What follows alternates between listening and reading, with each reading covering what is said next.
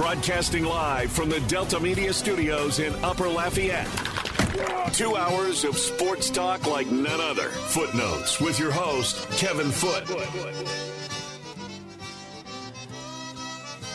Welcome into Footnotes. Kevin Foote on the game. Southwest Louisiana Sports Station, your home for the LSU Tigers and the Houston Astros, simulcast on Stadium 32.3 and 133 on LUS Fiber. The game hotline is 706-0111. 706-0111 on this glorious Monday morning. I got to tell you, Saturday was it was a dark time for me. It was as down as I've been as a sports fan. The game, the whole losing in Game 1 of the World Series is getting really, really, really old. And I'm like, oh, this is 2019 all over again. I had been telling myself that all week. And then, I'm like, what are you going to do with Justin Verlander? We got this guy, everybody tells me he's going to win the Cy Young, and how little I care about awards, how much I hate him. And he can't get this team out. Like, I still don't know what they're going to do with him. Like, he's scheduled to start Game 5. They really should probably pitch someone else, but Dusty's not going to do that. He's going to stick with the veteran. You can't bench the Cy Young Award winner. But I don't think he can get them out. I don't think he's good enough to get them out. So I don't know what they're going to do. So I was just down, and the Saints are more injuries, and the injury report just continues to be awful. And I was just Saturday was a dark day. Michelle's still mad at me because I was all mad, just down and frustrated and just out of it, just totally out of it. Fatigued from a long week and traveling back and forth and all that, and just totally demoralized with the Saints and Astros. And then Saturday night, they didn't even give you a time to get two down because boom, boom, boom, they got a lead. Now, again, everything about Saturday night I don't like. This sloppy defense has got to stop. What in the world? They're a good defensive team. Now, they got to stop all this sloppy defense junk. That's got to stop. And they still can't hit a lick in my mind. They're one swing at a bat of scoring 3 runs in the first inning, really 2 because they gave them the third run. They really just scored 2 runs. And they would, if Alex doesn't hit that 2-run homer, they don't score again for the rest of the game. They do that all the time. Like, they've got to start scoring runs here and there. This business of I score a few runs and then I don't do anything for the rest of the game, that's exactly what happened Friday night. I know Verlander got lit. Again, I don't think he can get the Phillies out. I don't know what they're going to do with him other than pitch him and just hope that you get 4 decent innings out of him and get him out of there and that you can score a bunch of runs. That's the only way I think you can win when Verlander pitches against them. He's not good enough to get them out. So I don't know what they're going to do with him. But they came out and hit right away. It was good to see them jump on him quickly. And Framber Valdez. Anybody who thinks Justin Verlander is better than Framber Valdez, and you need to, as Big Dave would say, you need to feel your head. It's not close, really. But no, Framber was outstanding, just outstanding. And the bullpen did well. They're going to have to put on their hitting shoes. And then Sunday. And, the only thing that in the back, I didn't like the matchup at all with the Raiders. The Raiders have been doing really well. I think they were like 3rd or 4th in the league in offense. Saints were 31 in defense. Just, playing without 2 of your top 3 wide receivers, playing without 2 of your top 3 cornerbacks, and you just, who knows where they are. I didn't like the matchup. 2 things, though. Darren Waller didn't play. That gave me some hope.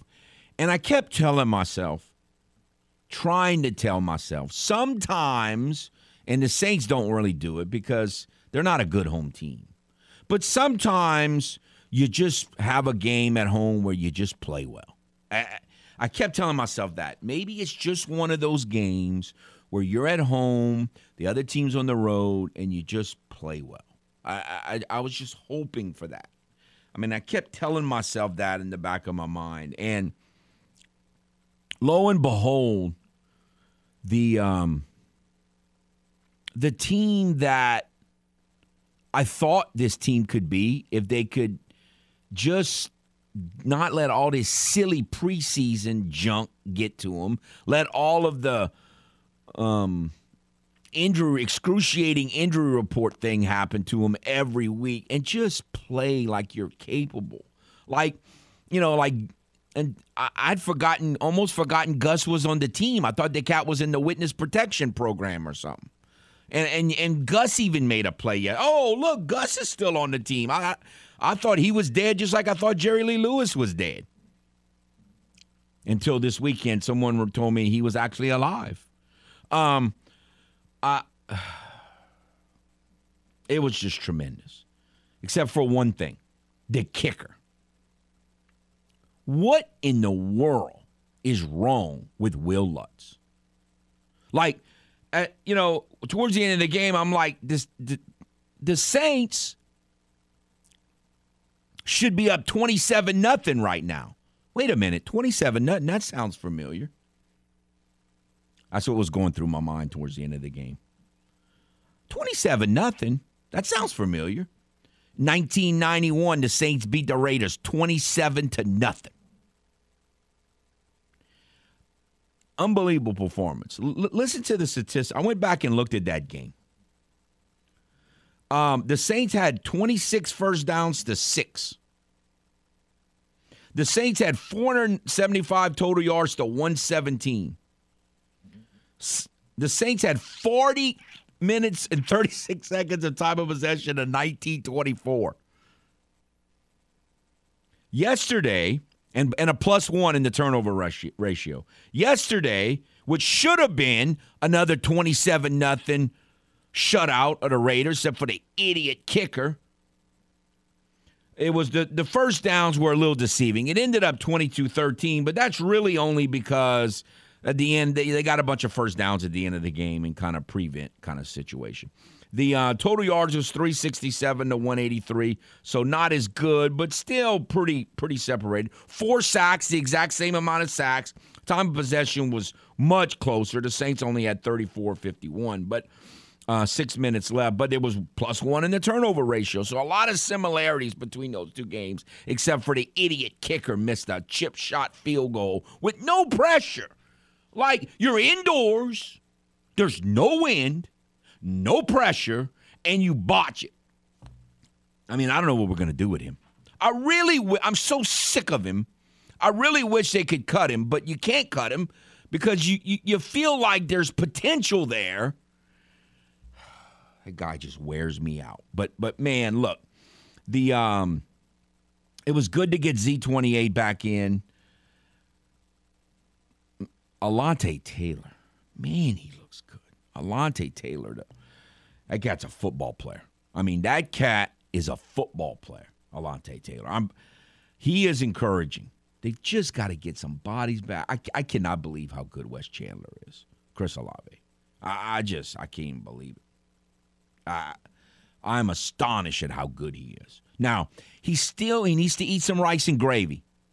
Because every once in a while, he's so thin that he just can't hold on to the ball.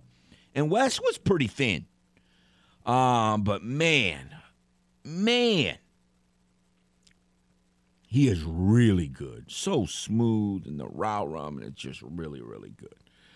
And then sometimes you play a team like what were they running a fake punt for? What were they doing? What was Joshy doing? I appreciated it, but you're doing what? I don't know. That was great. It was great to see. Look, I needed it. Except for the missed field goal, that was close to a perfect performance. close to perfect, except for the missed field goal. All right, let's go to the game hotline. Hello. Kevin. Yes, sir. How you doing this morning? Oh, man. Get nervous again? Oh, I'm just so nervous, and yes, it's just anxiety overload. Kevin, I know it's glorious, but listen, you gotta enjoy. I know, Kevin. You're very simple. You know, people say you gotta enjoy the moment. I'll enjoy it when it's over. You know, when it's over, you revel in the glory of winning. But man, it's just that every pitch, everything, every game is too much, man. It's really too much for old people to. And then you got to stay up late. It's just rough, man. Okay, Kevin, I got a couple of things. Kevin, Jerry Lee Lewis is dead. You died the other day. You know, you just said I thought Jerry Lee Lewis was dead. Well, I mean, I thought he was dead. I thought he'd been dead like 10 years or something. I know what you mean, how did that cat live all them years? That cat. I did too. I mean, you know. Whenever it came across my phone, you know, my little phone alert from the newspaper, Louisiana legend Jerry Lee Lewis. I'm like, what? Jerry Lee Lewis been dead for 10 years. That's what I said. Okay, now Kevin, the biggest phenomenon to me. Now you know I can't call the cat's name because I guess I'm getting senile. Davenport and our other first round pick. Both playing at the same time, what's his name? 98 Turner. Peyton Turner. Yeah. Kevin. They both played at the same time in the same game, and they both played really well. It's a phenomenon that it's unbelievable. Huh? I was staggered when I saw. And then Gus made a play. That was Gus's first play of the season, I think. Yeah. Oh yeah, I think Gus. That's the first time he got in the game. Like, where has he been all year? I can't answer any of those questions. I thought, like, it's one of those Twilight Zone things. Oh. You know, spinning around and everything. What's going on yesterday? The Raiders couldn't play offense, which they've been doing all year. And the Saints played great defense, which they haven't done at all. Yeah, I mean, look, you don't ever expect an NFL defense to do what the Saints did to the Raiders yesterday. No. I mean, never in the NFL. But you thought they were going to be good defensively, and like, where has that been? Right, exactly. You know, the Raiders are good offensively. I mean, they have been good offensively, and you know, the Saints have been horrendous defensively. Right. So you surely wasn't expecting that, Kevin. I just am so excited to see 98 and 92. No, I agree, but the thing that worries me, Manny, can you think of one play that DeMario Davis made yesterday? Like, he's been doing nothing. Like, how do you just fall off a cliff? Like, I don't know. He's terrible right now. More closely. And I didn't watch very closely yesterday because I watched you kind of in and out. I was at my mom's, and so, you know, I'm worried about him. He just never makes a play anymore. I need to watch more closely and see what's going on with him. But anyway, what do you think about the pitching matchup tonight, man? You know. Well, I'm gonna get to that in the next segment, but I'm a little concerned about it. Very concerned. Yeah, you know how good Syndergaard can be is the whole thing. You know, if he's great when he has been great before. Let's just hope it's not tonight. All right, Kevin. I'll talk to you later. All right, thanks. No, it's just, again, you never expect the defense to play that well. I mean, it's the NFL. I mean, they didn't cross midfield until the 2-minute warning, and they didn't score any points. I mean, that's never the expectation in any game, especially an NFL game. But, I mean, the expectation was to be good defensively. Even people that don't like the Saints and didn't think the Saints could possibly make the playoffs, the expectation even for them was to say, well, they're going to be this awful offense, and they got this awful quarterback, and they got a new coach who don't know what he's doing. So, but they got a good defense. Well, no. Like, if they'd have had a good defense, they would have like 2 losses right now. They'd be 3 games up in the division. The defense has been miserable all season. And second to last in the league, which is mind-boggling. But yesterday it wasn't. So it was. I don't know how they're going to do it again with Lamar Jackson because the matchup yesterday was bad on one hand because the Raiders have been doing good offensively, but it was good on the other hand because Carr's a drop-back quarterback. This defense is set up to stop drop-back quarterbacks. That's what it's set up to do. And I don't know what they're going to do with Lamar Jackson. All right, let's take a timeout. When we come back, we'll get to that pitching matchup for tonight that Manny was just discussing. I don't know what to think. So much anxiety. Every pitch. All right, we'll be back. Discuss the World Series matchup. Game 3 of the World Series tonight. And, of course, you can hear that game right here on the game, 103.7 Lafayette, 104.1 Lake Charles. Will be back on the game. Are you fluent in Footlish? Not to worry. We're here to help with the Footlish Dictionary. Casper the Quitter. Casper the Quitter. Now, the former New Orleans Saints longtime head coach who quit on the team after a tough season. Also known as Sean Payton. Now back to the man with his very own language. Kevin Foote and Footnotes on the game. 103.7 Lafayette and 104.1 Lake Charles, Southwest Louisiana's sports station.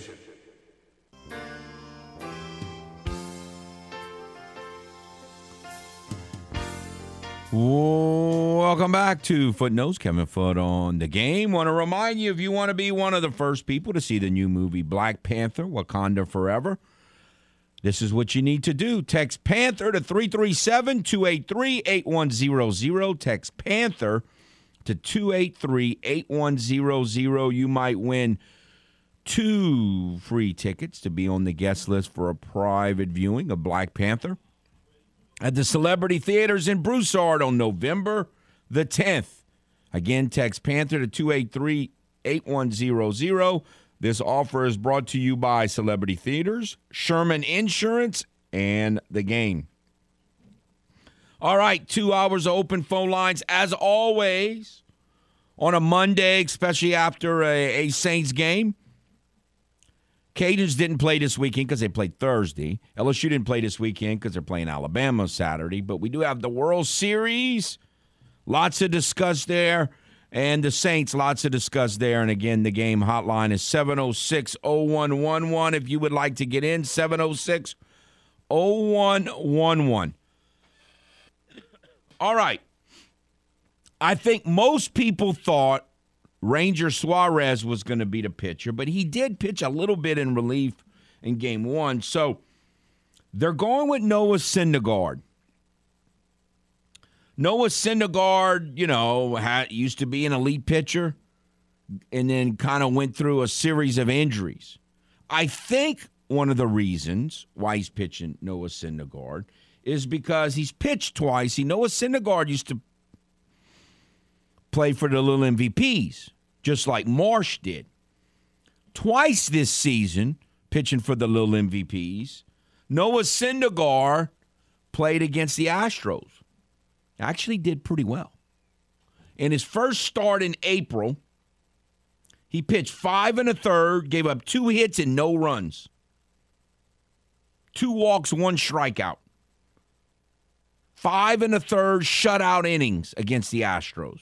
His second start, and I didn't write down the date. I should have. It was probably I think it was like in June or July. But his second start against the Astros, he pitched 4 innings, gave up 3 hits, 3 runs because of 4 walks, or largely due to 4 walks, and 3 strikeouts. So he hasn't, in 9 1/3 innings this year, he gave up 5 hits against the Astros. He walked 6, struck out 4. Now, again, you could say that was a long time ago. Absolutely. That was, April and whatever the second outing was, sometime in the summertime. He said that was a long time ago. Absolutely. And he hasn't pitched as much of late. So I don't know. I don't know what their real expectations are to get out of him. I'm talking about pitches-wise or innings-wise. But he has been pretty effective this year in 2 outings against the Astros. So I'm sure that's why they're going with him. I would think if they got 4 innings out of him and he gave up 1 or 2 or 0 runs, that they'd be thrilled with that. Again, they're supposed to not have a good bullpen. Well, the Astros they've scored as many runs against their bullpen as I have. And I can't hit a lick. I mean, that's why I'm so worried about this matchup. People keep telling me how the Astros have this advantage. Well, they're supposed to be a better defensive team. They haven't been so far. They're supposed to have a better bullpen, and the bullpen's been fine, but the Phillies bullpen hasn't given up a run yet. I mean, they got to hit.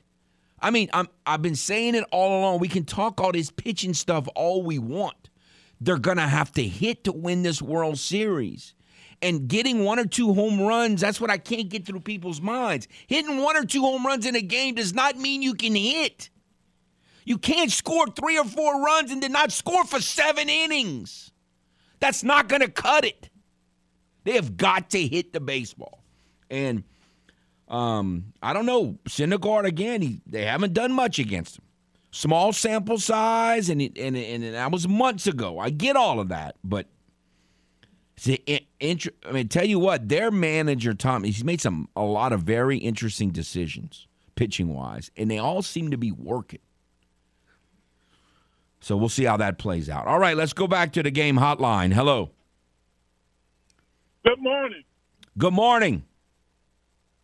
Well, you finally woke up on a Monday morning and go to work feeling good. How about yourself? Oh, man, it was a great performance yesterday. I appreciated it. Yeah, but Raiders wasn't that good to be so excited about that win. Raiders really could have been 6-0 very easily going into that game, and probably they should have been at least 5-1. I mean, they outplayed the Chiefs. The Raiders. I didn't like the matchup at all. Other than they don't have a running quarterback. I like that part of it.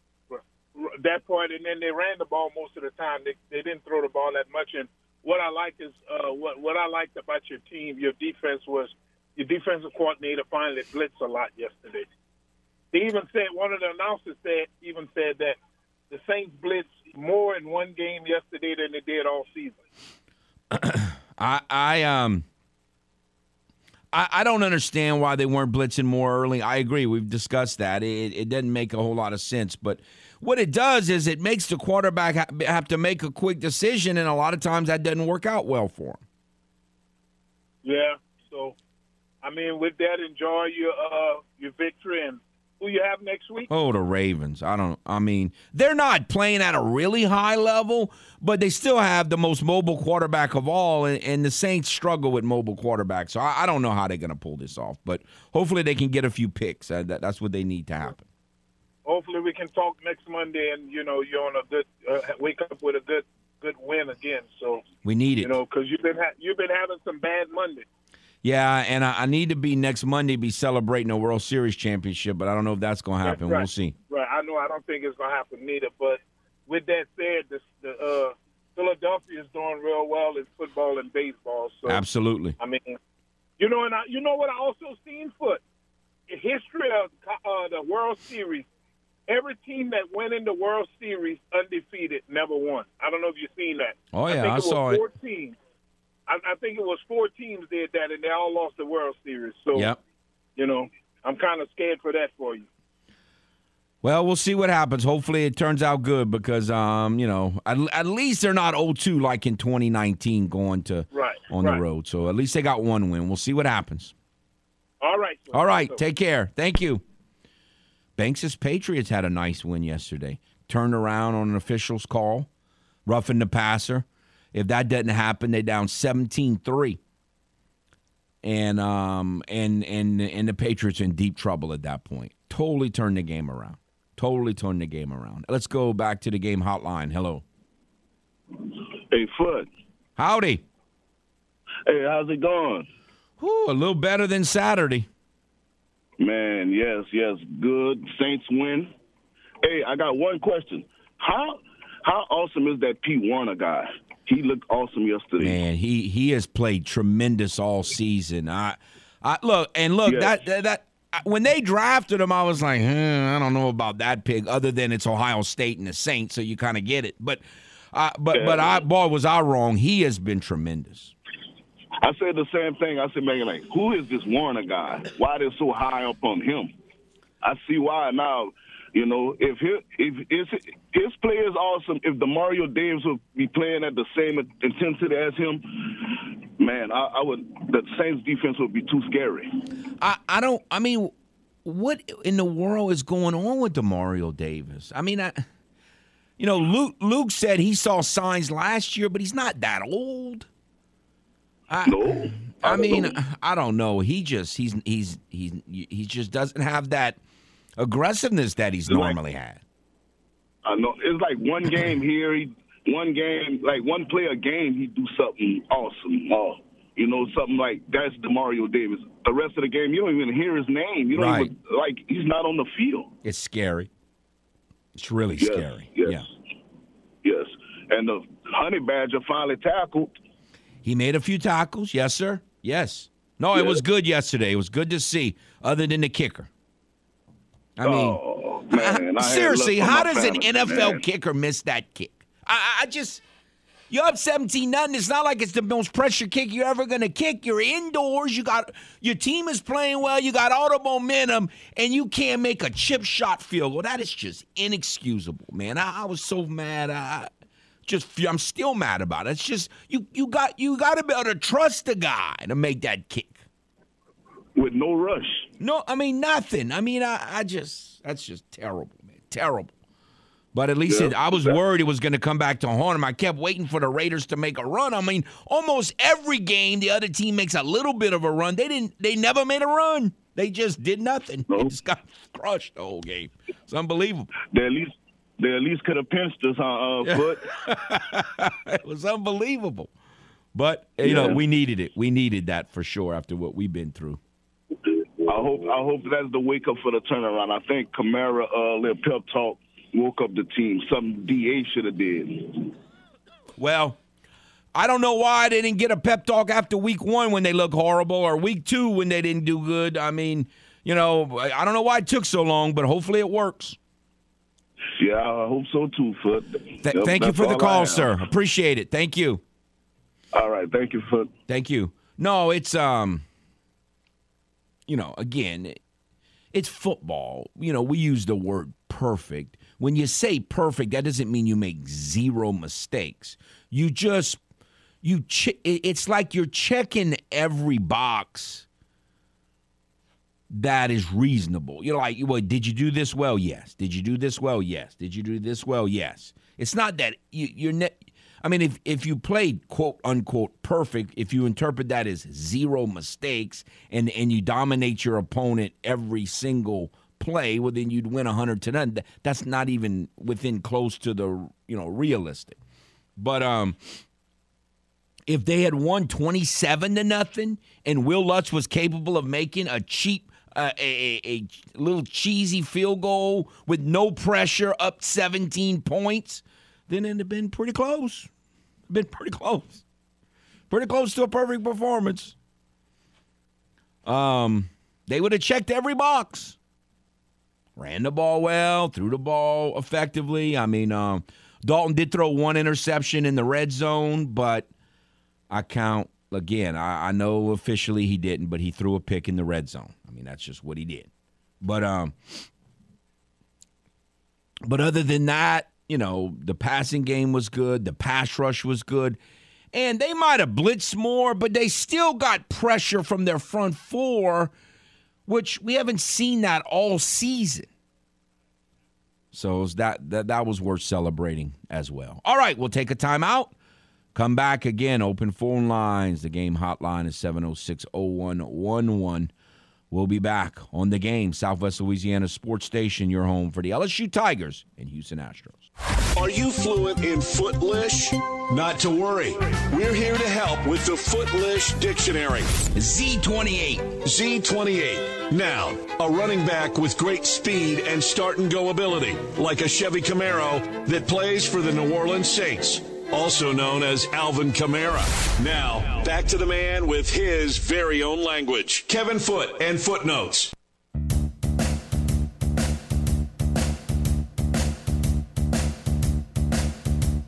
Welcome back to Footnotes. Kevin Foote on the game, Southwest Louisiana Sports Station. Your home for the LSU Tigers and the Houston Astros. The game hotline, 706-0111. 706-0111 if you would like to get in. Want to remind you, Astros, Phillies, Game 3 of the World Series in Philadelphia. Astro launch begins at 6:30. First pitch, 7:03, and you can hear all the action live right here on the game, 103.7 Lafayette, 104.1 Lake Charles. There's so many interesting aspects of this matchup. We talked about the pitching in the last segment. The defense has been a little spotty. You know, Yuli made an error. Yuli doesn't normally make a lot of errors. He's normally a plus defensive player. Tried to keep the game alive on Saturday night. Not good. Altuve, I don't know what he was doing. He didn't cover second base, thinking that the play was going to be the first, when the much easier play when he's having to go up the middle and totally turn his body around is to just go to second base. Not good. And we'll see the umpire is going to play a big role tonight. Lance is a guy that can walk batters, and he throws a lot of sliders and curveballs, and he don't throw that many fastballs. And so it's harder to call those pitches. And how the home plate umpire calls the strike zone is going to play a huge role in that game tonight, and what kind of pitching performance Lance McCullers can give the Astros. A huge role. It's great seeing Bregman be Bregman again.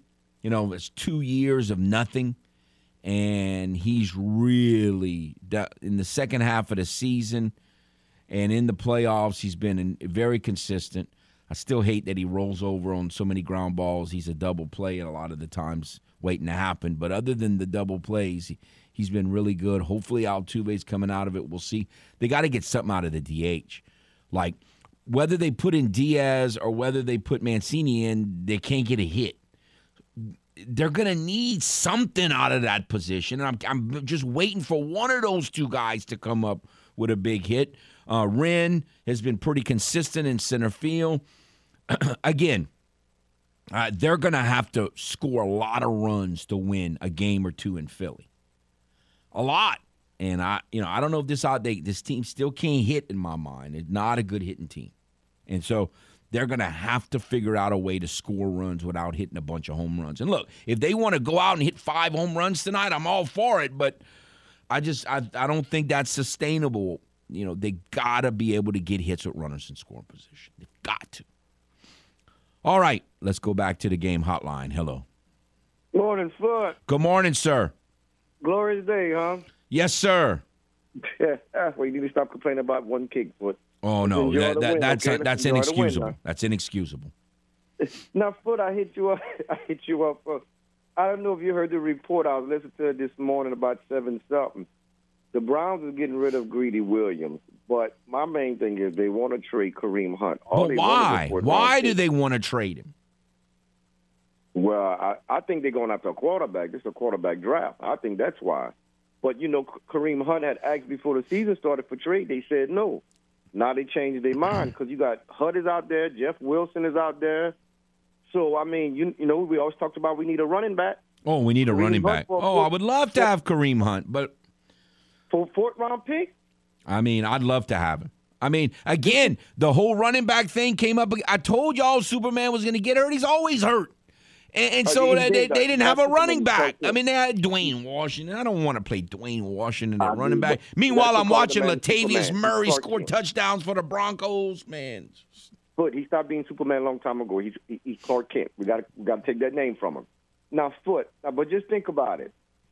we was trying to get Kareem Hunt. We was one of the 6 teams that were trying to get him. Kansas City was one, the Rams, and Atlanta, and us, right? That's the ones I remember. So they said no to everybody.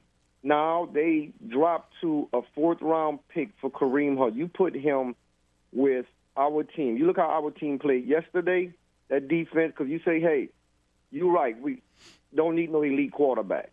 With those 2 monsters at that running back game, with the elite weapons we have in every position, a guy like Andy Dalton not turning over the ball, managing the clock, managing the game, you notice we ran that ball a lot yesterday. It opens up the pass. You know, with them 2 monsters at that running back, Kareem Hunt and Kamara, hey, we have something right there now. I'm just saying, but again, if we had one more win, I'd feel better. But we got to figure out a way to stop mobile quarterbacks. I get that, but we need to speak something in existence. Got to speak it in existence. But we still, hey, like CVP said, we right there, man. We still in the race in our division. Come on now, Foot. Let's be positive about that at least. Speak it in existence. Let's not worry about that missing kick. Well, no, that's got to stop. I mean, that's ridiculous. They would have if they don't fumble, they'd have won the stupid game against the stupid Arnolds. If that idiot could make a kick. We're not worrying about that. No, you got to worry about it because that's ridiculous. It's inexcusable. That's the pass, Foot. No, it's not the pass. He's on my team right now. Oh, there you go. Foot. I'm going to let you go. Let's think positive. The past is like Garo Yepremian and that idiot Martin Anderson. That's the past. Right now is Will Lutz with 1 L, and he can't make a kick. Lord. The man won, enjoy a win. Enjoy the Unbelievable. Win. Enjoy the win. Have All a right. good day, Foot. All right. Take care, Paul. The man is negative, man. No, it ain't negative. It's ridiculous. I'm analyzing the situation. You got to better make a kick. That's inexcusable. And then this cat, Eddie Pinheiro. I mean, the Saints would be tied for first right now if Eddie Pinheiro could make an extra point. Everybody's talking about the wide receiver and what he did was stupid. Although it's a stupid rule. Like, who comes up with these rules? Can you imagine deciding a Super Bowl because some guy took off his helmet because he was too excited and acted like an idiot? I mean, they got it. It's a stupid rule. But anyway, it's a rule. You got to be smarter than that. But I mean, this idiot Eddie Pinheiro showed he can't. You don't even know if he can make a field goal. I mean, how ironic that the kick that he missed in overtime is the exact distance of an extra point, and he missed it. Saints should be tied for first right now. But it never fails. When I pull for a team that I hate to win, they almost never win. They just, that does not work for me. When I sit here and actually are hoping and pulling for a team that I hate to win because it helps me, theoretically, at least in my little mind, it helps me. Almost never does that work out well. It turns out awful almost every time. But I was upset about it, but not right now. Again, I'm still in. Saints have to get their act together. You know, a month from now, if they're in a similar type situation, I'll be a lot more upset about it. But right now, they've just got to. They got to at least get to 500. Like, give me the 500, then I'll start worried about what other teams are doing. Again, the game hotline is 706-0111, 706-0111. If you would like to get in, comment on the World Series, Saints, or whatever else you would like. Let's go back to the game hotline. Hello. Hey, Kev. Howdy. All right, I want to congratulate you on the Astros making the World Series. I don't have a dog in the fight. I'm glad. I don't have to worry about that. I got you. And another thing, I know you don't like to talk about Casper, but I think it's time to start talking about Casper the quitter. Okay, help me out. What you mean? Well, I said a long time ago that he was because that coach in San Diego, he's gone, and I guarantee you, Peyton's going where there's a quarterback. And I've heard some rumors this weekend on some of the NFL channels that's where he looks like he's leaning to. because that guy over there, he can't coach. He can't coach a bunch of donkeys. Got all kind of. Well, you know, he's too far on the analytics side. I mean, you know, again, I think analytics are great, but he goes a little too far in the other direction. So I don't know. You know, it would not surprise me if DeQuitter goes to the Broncos. That, you know, everybody thinks they're going to fire that coach, although they had a big win yesterday. And right. I don't know. The Chargers have certainly underachieved so far, so maybe that's possible. Well, my deal with Casper is draft picks. Now, yes. If he does go, what do we get for him, Kevin? We get a number one. Well, I think they get. I'm hoping they get. I think I've heard people say a 1 and a 2, something like that, or somewhere in that category. I've heard. I mean, again, it's speculation. We don't know, but it's possible. Okay. Yeah. Getting long in the tooth at linebacker. We're getting long in the tooth at cornerback. That hadn't made the field in 3 weeks. You know what? We could use them extra picks. Oh, absolutely, absolutely. So we could. They could. Yes. It's time for him to join the team so we can get a couple of picks. Well, you know, I don't think that'll happen until after the season, but I think it'll happen before the draft. So I think it's very possible. Yes, sir. Okay. Well, that's all I have to say, Kev. I appreciate it. Thank you. No, I think some of us forget that, but I think it's in the back of the minds of all of us that that's possible. Supposedly, Casper DeQuitter, according to reports, was in New Orleans this weekend. I don't know what any of that means, anything. I mean, that's not even on my radar. But I don't know. Did he give some big speech or something? I mean, I don't know. If I'd say, Quitter, leave the premises, Quitter. But anyway,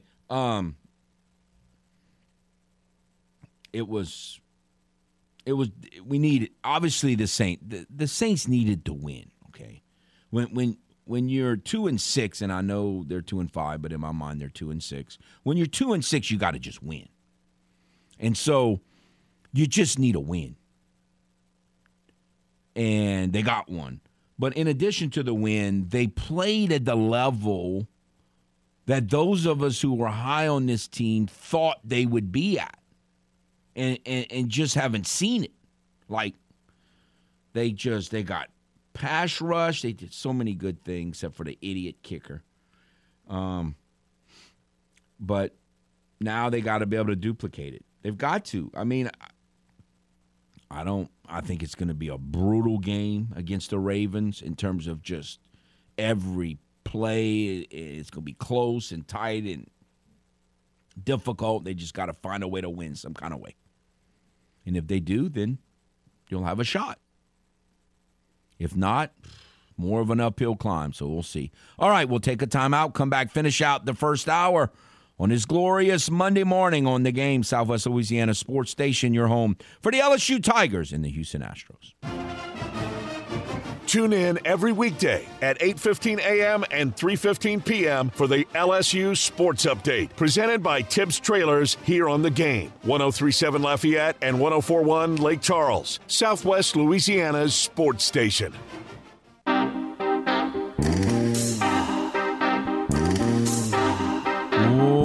Welcome back to Footnotes. Kevin Foote on The Game, Southwest Louisiana Sports Station, your home for the LSU Tigers and the Houston Astros. It is Game 3 of the World Series. So, obviously, we're going to talk a lot about the Astros and the World Series today. I'm going to talk a lot about the Saints. We've done that, both of those so far in the first hour, and we'll be doing more in the second hour. You know, Jeremy Pena just continues to impress. He's still, he's kind of going back to a little bit of that swinging at the ball away. Obviously, I've never been a hitter at any level, so I would think you'd watch film and you could know that or feel pretty good that pitch is coming and therefore lay off of it. But sometimes it doesn't happen, but he's still hitting the ball pretty well on the pitches that he's making contact on, and so I feel good about him. He obviously has done very well defensively, and they've just got to figure out a way to, score some runs. And I don't know. I haven't seen the lineup yet today. It'll probably come out in a few hours. But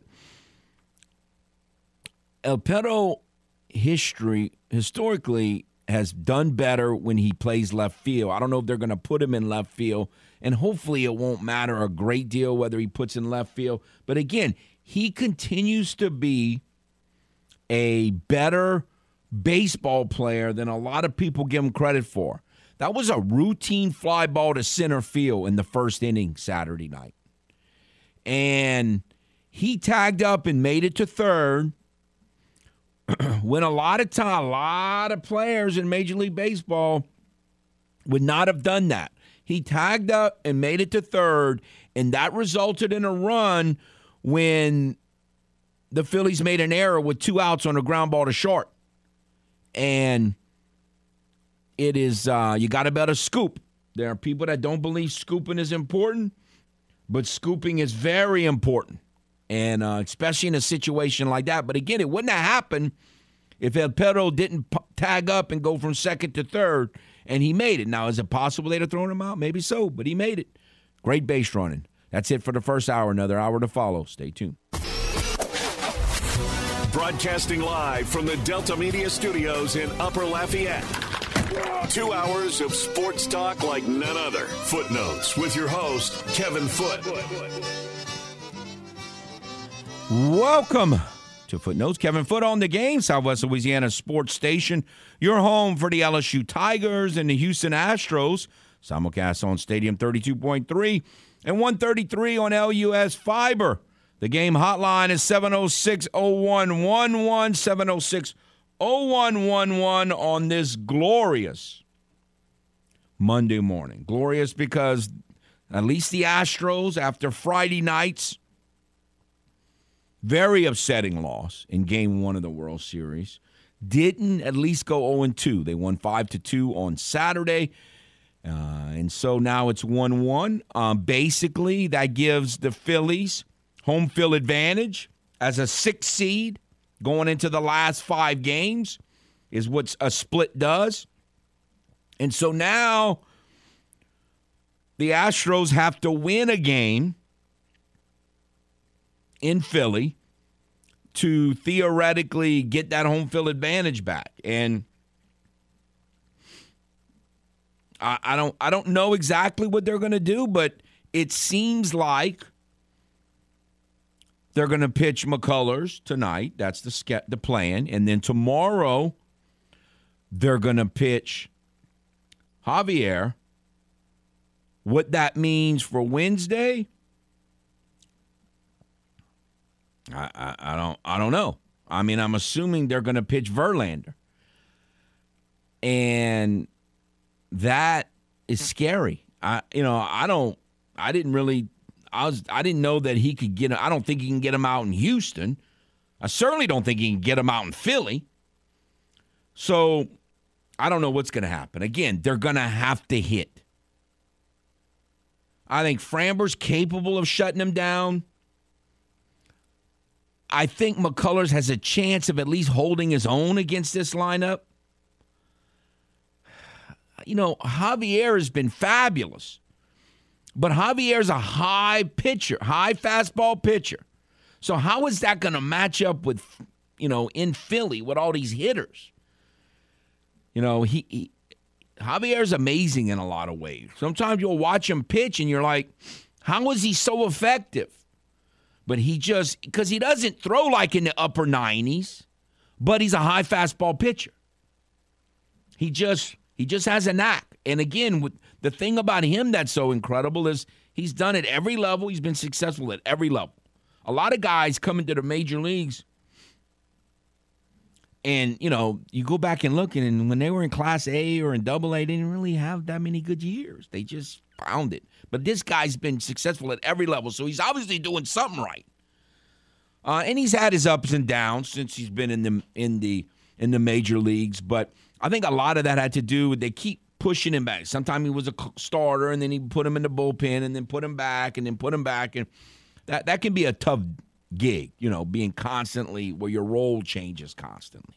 And it's kind of been that way since he's been in the big leagues. But He's pitched so well down the stretch that I think he's earned that fourth starting spot.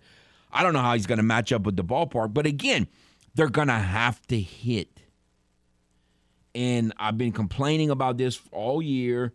They're just not hitting, and I hope they can hit when the ultimate, it's all on the line. And here we are. I mean, it's baseball. I guess anything can happen. You know, I mean, you'd have to say it's baseball. Theoretically, anything can happen. But I don't see a 3-2 game in Philly. I don't even see a 4-3 game in Philly. They might do it and surprise me. They might. I'm wondering if it would have been wiser, and I know why he did what he did. I'm wondering if it had been wiser to pitch Framber in game 1. I mean, it's a spilled milk situation now, just because he's more of a ground ball pitcher, and I'd feel better about having a ground ball pitcher pitching in Philly in game 5 than a fly ball pitcher, because that's what Verlander is. He's a fly ball pitcher, and I just don't see how that's going to work out. Just don't see how that's going to work out. Castellanos. Now, his overall batting average is not as good as some of the other guys. I get that. But, and look, I'm down on Verlander like a lot of people are for the way he pitched the other night and in his history in the World Series. I'm not down on him overall. If they re-sign him over 162, he's fine. I mean, you're not going to find a lot of guys. I just against a really good hitting team, I just don't think he's got the stuff to get him out. But the thing about they have to figure out a way to score enough runs. They just I don't know how they're going to do it. But they're going to need to, and they're going to need some production. They're going to have to outscore them. I mean, again, is it possible they could win a game that Verlander pitches in game 5? Of course. You know, he goes about 4 innings and say he gives up 3 runs or 4 runs in 4 innings or 5 innings. You can still win that game. I mean, you're not winning because he went out and dominated, but you can still win that game if you hit. But they can't have these 5 and 6 and 7 inning lulls where they score a few runs and then they never score again. So any thoughts you have on the World Series? Again, it's just pressure. Pressure, pressure, pressure on every pitch, and it's going to be that way. Look, the atmosphere in Philly is going to be over the top. They're going to be all fired up. They are flying high right now. The Eagles are undefeated, and the Phillies are in the World Series. So it's going to be tough. Now the Astros tend to relish, people screaming at them, and they've been a better road team than a home team for a long time now. And this is, if you ever need to be a great road team, it's right now. I mean, it would be tremendous to win tonight. It would take so much pressure off. It doesn't mean you're going to win the World Series if you win tonight, but you just would I anyway would feel so much better if they could win tonight. And you just hope, at least it's getting back to Houston. Not that they're a great home team, because they're not, but you want to at least feel like, we've been doing a lot of comparing to this season of 2017. In 2017, they won the first 2 and then lost 3 straight and then went back and won the 2 home games. That's not how it went, obviously, in 19, and they can't go that way. But, maybe it'll be at least the back part of that could happen, where you get back to Houston and you need to win 2 games to win the World Series. And you'll have Framber going game 6. I'm guessing that's will be the case. So any thoughts you have on that, or obviously the Saints, certainly feel free to call the game hotline at 706-0111, 706-0111. around the NFL, some teams just own other teams. And, the cheaters just own the Rams. They just, it was kind of fluky. They, you got to give the Rams credit. They did enough to win. I think the cheaters should have beat them in the playoffs last year, but they didn't. And the Rams took advantage, and they won the Super Bowl. So, it is what it is. Now, I said all along the Rams are going to have a medicine season, and they are having a medicine season. And they just don't match up with them. The team that really amazes me is the Titans. I picked the Titans to go to the Super Bowl last year. They were the number 1 seed going into the playoffs last year. If they would have converted a 3rd and 1 and then a 4th and 1, I think they are in the AFC Championship game, and who knows what would have happened. They didn't, and the Bengals just kept kicking field goals, and they won the game. And then, the offseason didn't seem to treat them kindly. The quarterback has not played well, and now he's hurt. And they got off to a rough start, and I was like, well, I didn't pick them to go to the playoffs this year. And I'm like, I just don't think they're going to get it done. And here they are. They won again. Now, they didn't beat a good team, but it's on their schedule, and it's in their division, and they won the game. And now they're sitting here at 5-2, and it's like no one is talking about the Tennessee Titans. No one outside of Tennessee, because – we're in an era where if you don't have an elite quarterback, you can't win. Like, you can't win.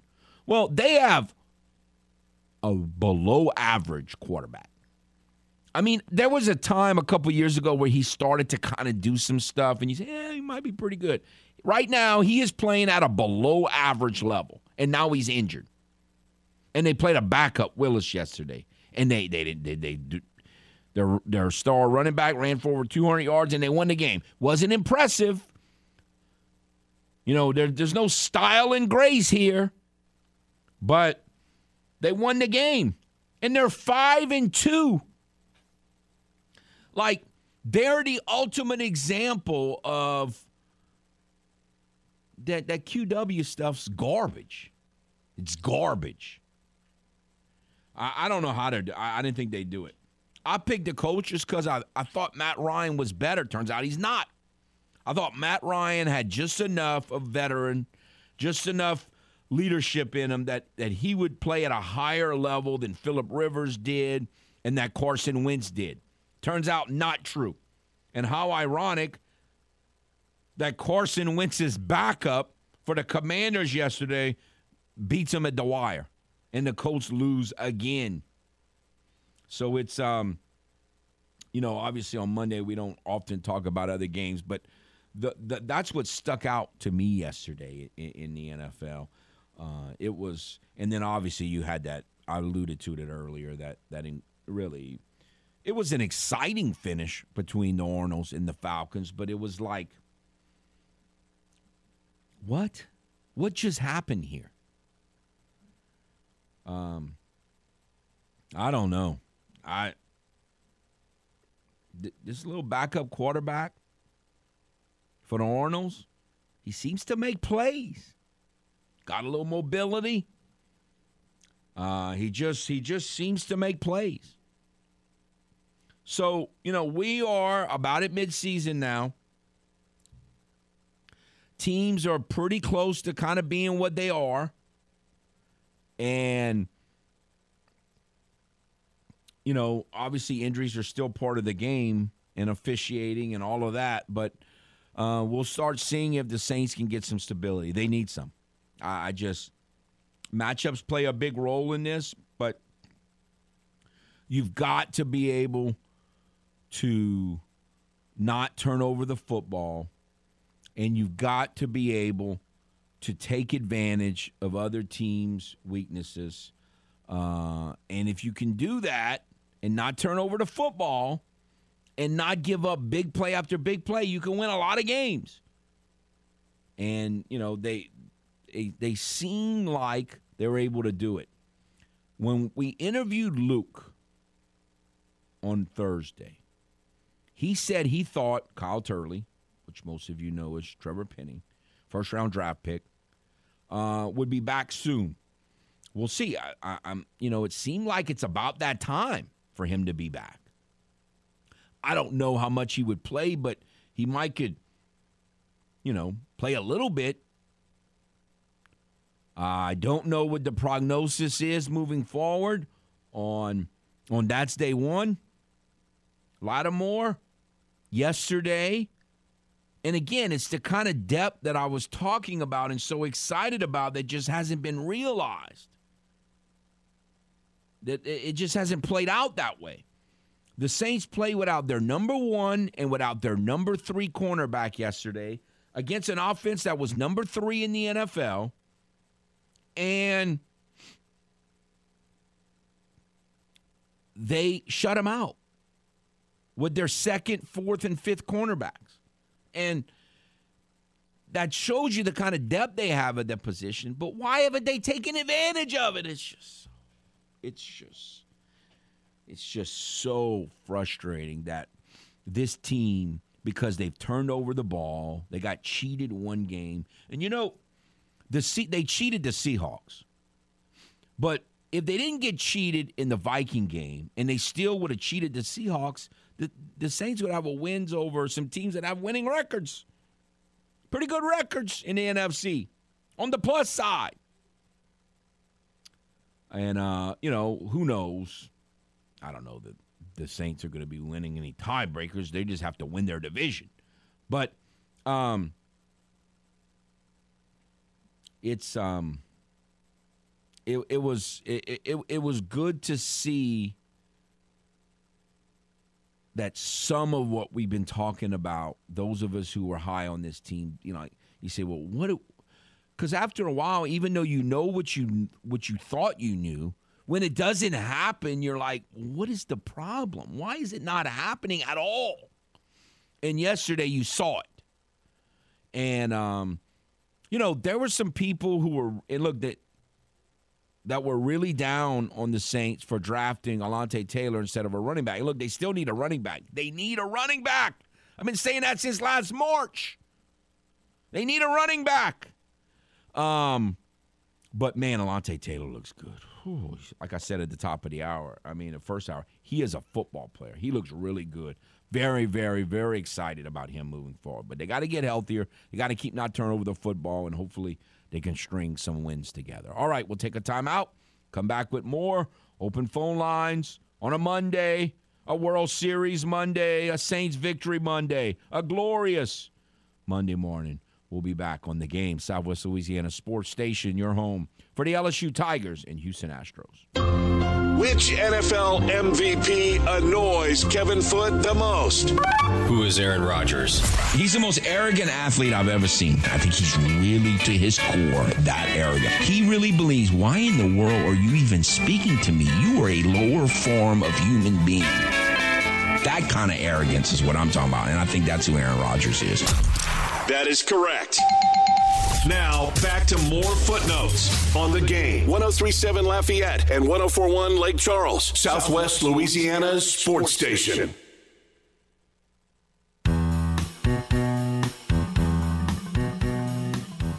Welcome back to Footnotes. Kevin Foote on The Game, Southwest Louisiana sports station, your home for the LSU Tigers and the Houston Astros. Again, the game hotline is 706-0111. If you have any thoughts on the Saints, what excited you the most of yesterday's victory, or the matchup, Game 3 of the World Series, which you can hear right here on The Game, 103.7 Lafayette, 104.1 Lake Charles. Before that, want to remind you about Bikes, Brews, and Omelets 2 returns this weekend. You can enjoy some of the best cycling in South Louisiana and finish the day with food and live music. Register now at latrail.org. There's a variety of routes ranging from 10 to 100 miles. I don't know if I could do either, but I'm sure many of you who would be interested in this could do that real easy. Saturday's path explores St. Martin Parish and ends up at Tante Marie with hot gumbo. Sunday starts and finishes in Abbeville just in time for the giant omelet celebration. Sign up at latrail.org. Again, the game hotline is 706-0111, 706-0111. You know, when you watch the game yesterday, obviously Josh Jacobs was a concern going in because he was about the hottest back in the NFL in the last month or so. Saints did a much better job of stuffing the run. He had a couple. He had like that 16-yard run where they didn't quite contain him good. But for the most part, they did a pretty good job of not getting gashed in the run yesterday. Now, it helped that they fell behind early, and that made them have to throw or feel like they had to throw more. And because they weren't just gashing the Saints in the run, once you fall behind double digits, you feel like, you got to throw it a little bit. And they weren't able to do so, which was tremendous. But as far as the running part of it, when the Saints traded Chauncey Gardner-Johnson in the preseason, my number one concern was how that would affect the rushing defense. Well, I guess it's hard. I'm not going to say I was wrong about that concern because the rushing defense hasn't been good, but neither is the passing. So the Saints have been so putrid on defense this year until yesterday, it's hard to know how much he affected because it's all been bad. And, I can't believe he's affected Gus as much as he did and Davenport and all these guys who have done nothing all season. So it's hard to know. But what Alontae Taylor showed again yesterday, and if you watch real closely, he showed a little bit of that in the debacle in the desert. It's just there was so much bad stuff going on all around him, it was hard to notice him. But he showed yesterday the ability to be what, kind of what C.D. Deuce can bring him in that he could stop the run and be physical and still cover people. I think his cover skills long-term are going to be better than Chauncey Gardner-Johnson. They probably already are. Now, but again, he's having to play total cornerback right now. But I think long-term, you can see what the Saints saw in him in terms of why they drafted him. He's a football player, and he plays with great emotion. Now, he's not the psycho that Chauncey Gardner-Johnson, and I don't know that you want a psycho in your team, although, it certainly helped in cases here. But I mean, when things don't go his way, then it becomes a problem. We've seen that. But I think Alontae Taylor is going to really work out. But one, he's got to stay healthy. He too was hurt. Of course, you play on the Saints, everybody's hurt. I mean, I just don't get it. How can that many players always be hurt? But certainly that's the case. But no, he was very his performance, even again in when they played the Cardinals in that nightmare game, his performance was pretty good, very encouraging. That was good. Again, the game hotline is 706-0111, 706-0111. Nick Vannett even caught a pass yesterday. Nick Vannett. Troutman was listed as questionable, which means he's probably fairly close to returning. Is it even, by the way, the Saints play Monday. The Ravens got a break. They played on Thursday, which is brutal. But then not only did they get a week and a half, but they get an extra day before they play. So they're going to go from Thursday to Monday. And the Saints play Monday and then go on the road.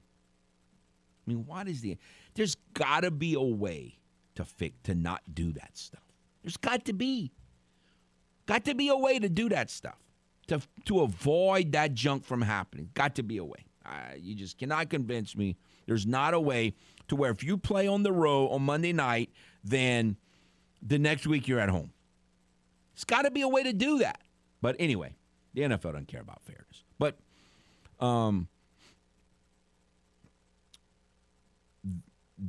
they need to find a way to beat the Ravens. I don't know if they can do it, but it's going to be tremendous. And if they can continue to play good defense, they give themselves a chance. You just got to not.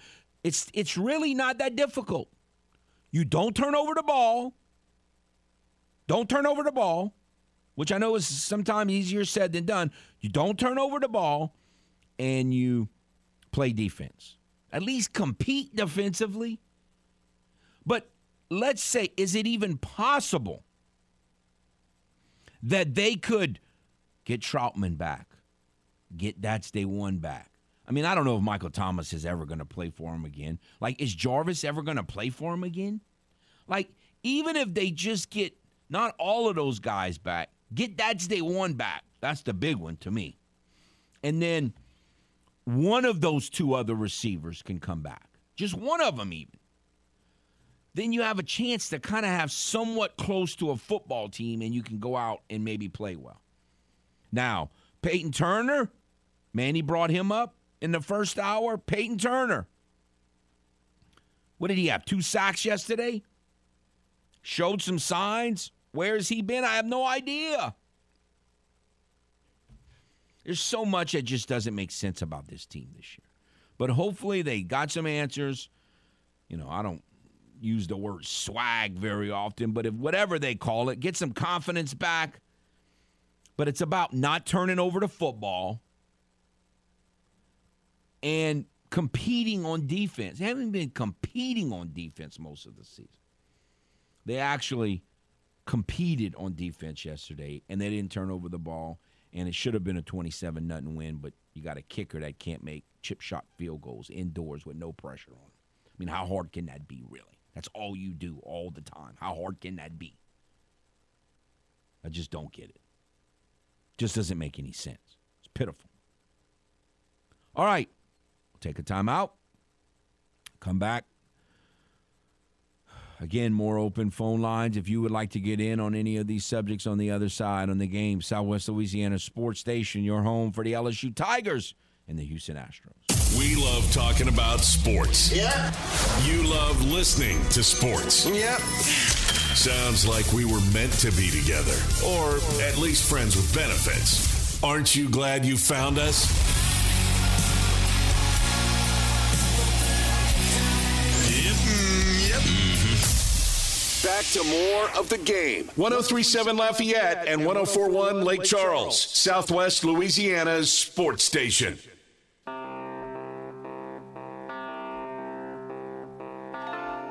Welcome back to Footnotes. Kevin Foote on the game. Southwest Louisiana Sports Station, your home for the LSU Tigers and the Houston Astros. Want to remind you, if you have not joined the game clubhouse, you need to do so today. It's simple. It's free. So sign up today by going to 1037thegame.com or 1041thegame.com.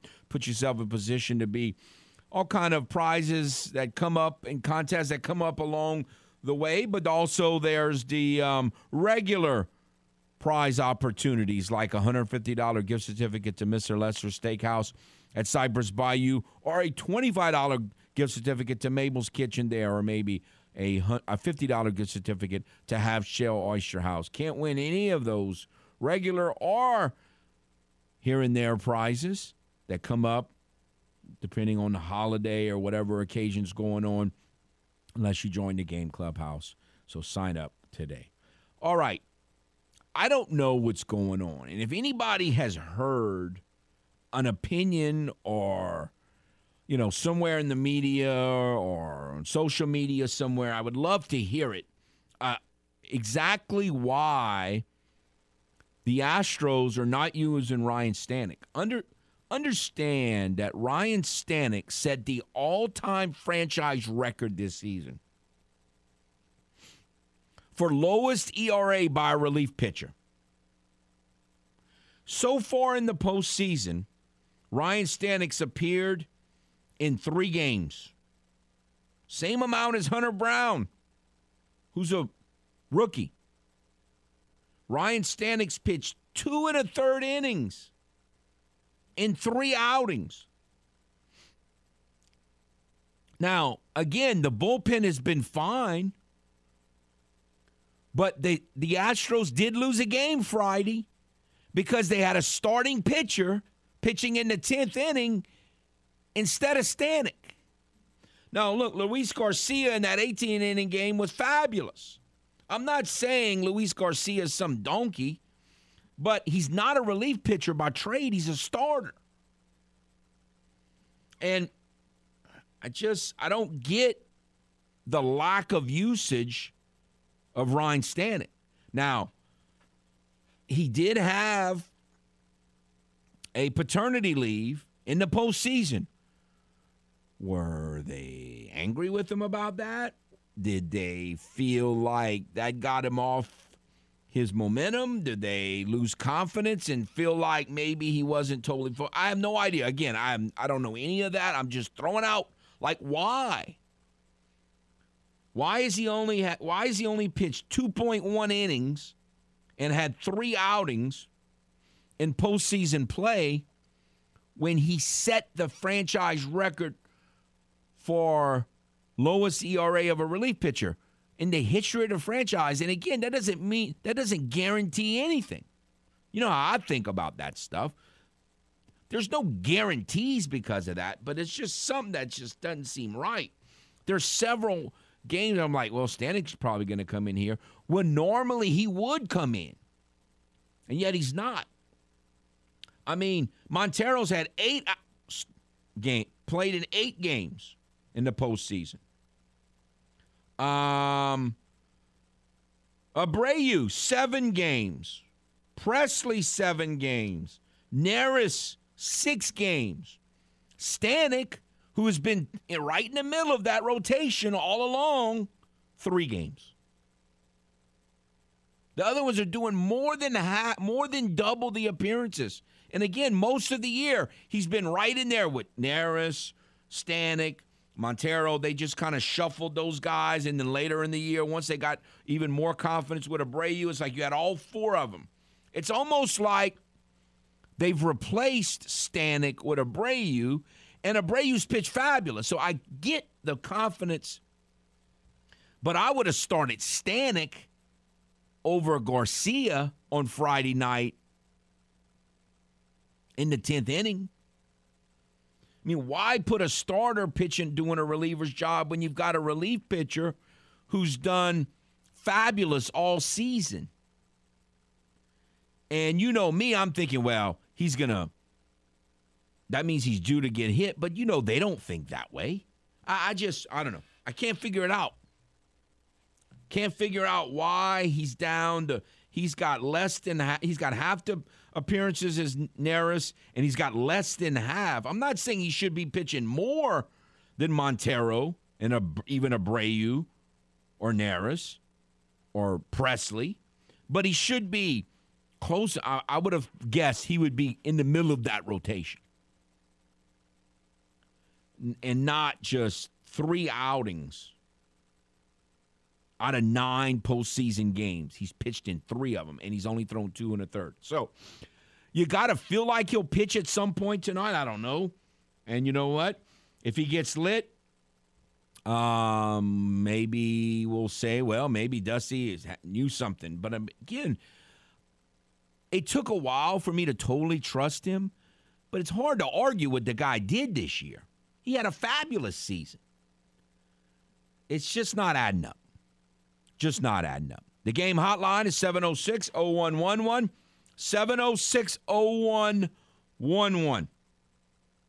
You just, again, we talked about it last week that there was a lot of comments about how the World Series matchup between the Astros and the Phillies was a mismatch. And Luke did a good job on Thursday of kind of pointing out that that's not a baseball. I mean, they're mismatches. I mean, that doesn't even apply to baseball. And you've seen, look, the Astros have been up 5-0 twice, and they blew one of them, and they won the other one. But to think that this is a mismatch, I mean, how many of these at-bats have been so competitive, and how many of these innings, and it's just been crazy. It's been crazy. And so there's nothing mismatch about this. And now you're going to Philly where it's going to the atmosphere is going to be over the top. Hopefully the Astros can respond to that. And normally they do.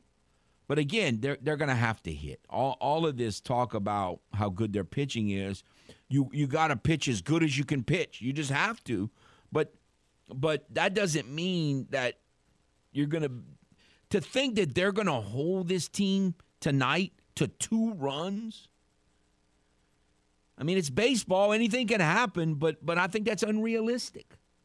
I don't have any expectations they're going to hold them to 2 runs. I don't think 5 runs is going to win that game tonight. They've scored 5 runs in both games. If they average 5 runs in these next 2 games, I think they're going to be at best 1-2. Now, other people might agree, might disagree, but I think they're going to have to average more than 5 runs to win 2 of these 3 games, which is what you really want. I mean, obviously you want to win every game, but realistically, you got 3 games in Philly. You really want to win 2 of the 3, so you only have to win 1 when you come back to Houston to win the World Series. But I don't think 5 runs is going to cut it because they're not going to be able to hold this team down. I just don't think so. Now, you could argue, other than Verlander, they've held him down fine. He's the only guy that got lit. And that's a legitimate argument. That's what happened. But you're not pitching. I just don't know how Javier's gonna match up with him. I just don't. And the problem with Lance, again, if you're an Astro fan, you don't love Lance. I don't know how you don't love him because he lives and breathes Astros, and he just loves the organization, and he's committed to it totally and all of that. I mean, it's hard to dislike Lance. And he has so much passion. But the problem with Lance is that he has pitch problems. Like, almost always he's like 60 pitches and he might have 3 or 4 innings in. Like, he the most you could possibly expect out of him, judging by what he's done when he's pitched this year, is 6 innings. I mean, and today that's a lot. I get that by a lot of people's standards, but I mean, chances are he's only going to go 5 innings because he throws so many pitches. Now, he doesn't always give up a lot of runs when he throws all those pitches because he goes full a lot. He kind of nibbles a lot. He throws balls a lot. And so, it's going to be, if he's going to really have a spectacular game, he's going to have to find a way to have 1 or 2, like 6 or 7 or 8 pitch innings. He's really not good at that. And he's going to need some of that where, he gets a pop-up on the first pitch, or, somebody hits a line drive right at somebody. They see a pitch they like, they hit a line drive at somebody. I mean, you don't even have to pitch great sometime. Baseball can get the other team out. And you can have a quick inning. He's going to have a couple quick innings. He's going to have to. Now, they did have a day off yesterday, which I needed, thankfully. But, the bullpen needed too. So I would think Neris would pitch even before Montero, because with all the pitching Montero's been doing. But we'll see. And again, I'm not angry about it. I'm not pointing a finger at Dusty, although a lot of people pointed the finger at Dusty because he's stuck with Verlander too long. But again, he's going to stick with his veterans. He's stuck with Yuli, and it's paying off. And so he's not. That's not going to change. I mean, it's just not going to change. But and some people were like, Dusty, if you'd have pulled Verlander earlier, you might have won the game. But I can live with that. Him trusting a Cy Young Award winner, even though I don't trust him against this lineup. But I can live with that. But I'm not, again, angry at Dusty or pointing a finger at Dusty. I just trying to understand what in the world's going on with Ryan Stanek. I don't get it. So I expect him to do more tonight. We will see. All right, let's do this. We'll take a timeout. Come back, finish out today's show on this glorious Monday morning. Next on The Game. Welcome back to Footnotes. Kevin Foote on The Game. All right, I'm going to read this tweet that just got sent to me. And again, on one hand, it's encouraging, and on the other hand, it just makes you angry. It just illustrates the total frustration of this season for the Saints. Entering the Monday Night Football game tonight, where you have the Bengals and the Browns playing, this tweet says, the Saints rank 5th in the NFL in total offense, 7th in scoring offense, 10th in total defense at 320.8 yards a game, and 27th in scoring defense. So it's not that they're giving up too many yards in most of these games. They're just giving up too many points, too many big plays, too many crazy, fluky big plays. I mean, you got to do a better job than that, and I got to blame the safeties on that. That's about safety play. They're one of only 3 teams in the NFL right now that are in the top 10 in total defense and total offense. The other 2 are the Buffalo Bills and the Philadelphia Eagles. And yet the Saints are 3-5 because they turn over the football and can't stop stupid big plays after stupid big plays after stupid big plays, which is preseason football out of whack and safeties not getting it done. And, of course, injuries and all that, too. And officials. All of that plays in some role into it. But it's just so frustrating. I mean, when you are one of only 3 teams, top 10 defense and offense and defense, which, again, it doesn't mean everything. It's just statistics. But it just adds to the frustration. There's no way this team should be 3-5 now. You just can't. You can't just have 16 turnovers. Like, how do you even turn it over that often? And of course, the offense has given up 4 touchdowns this year? I mean, it's not only that they're turning it over, it's like pick sixes, pick it up, running back for a touchdown. It's craziness. It's just been unbelievable. And again, on one hand, that should give you a little hope that maybe all of that, the turnovers will slow down to hardly none.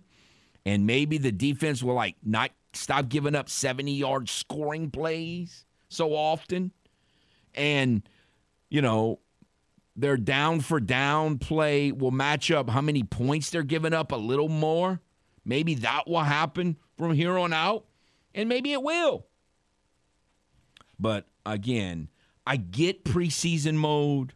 I get new and transition and all that. But you can't. I mean, how do you get so unfocused that you turn it over that much, that a team that should be an elite defensive team is 27th in scoring defense, and therefore, of course, again, I'm blaming the defense, but a lot of it has to do with the offense because they turn it over too much. It all started with Superman fumbling against Tampa. That's when it started. And then the next week, Z28 fumbled against the Arnolds and just gave them a touchdown. And then your bozo kicker misses 2 kicks.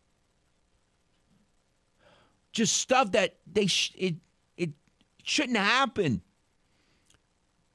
Arguably, your best player should not fumble and give the touchdown to an awful offensive football team with an awful quarterback that's not going to do anything.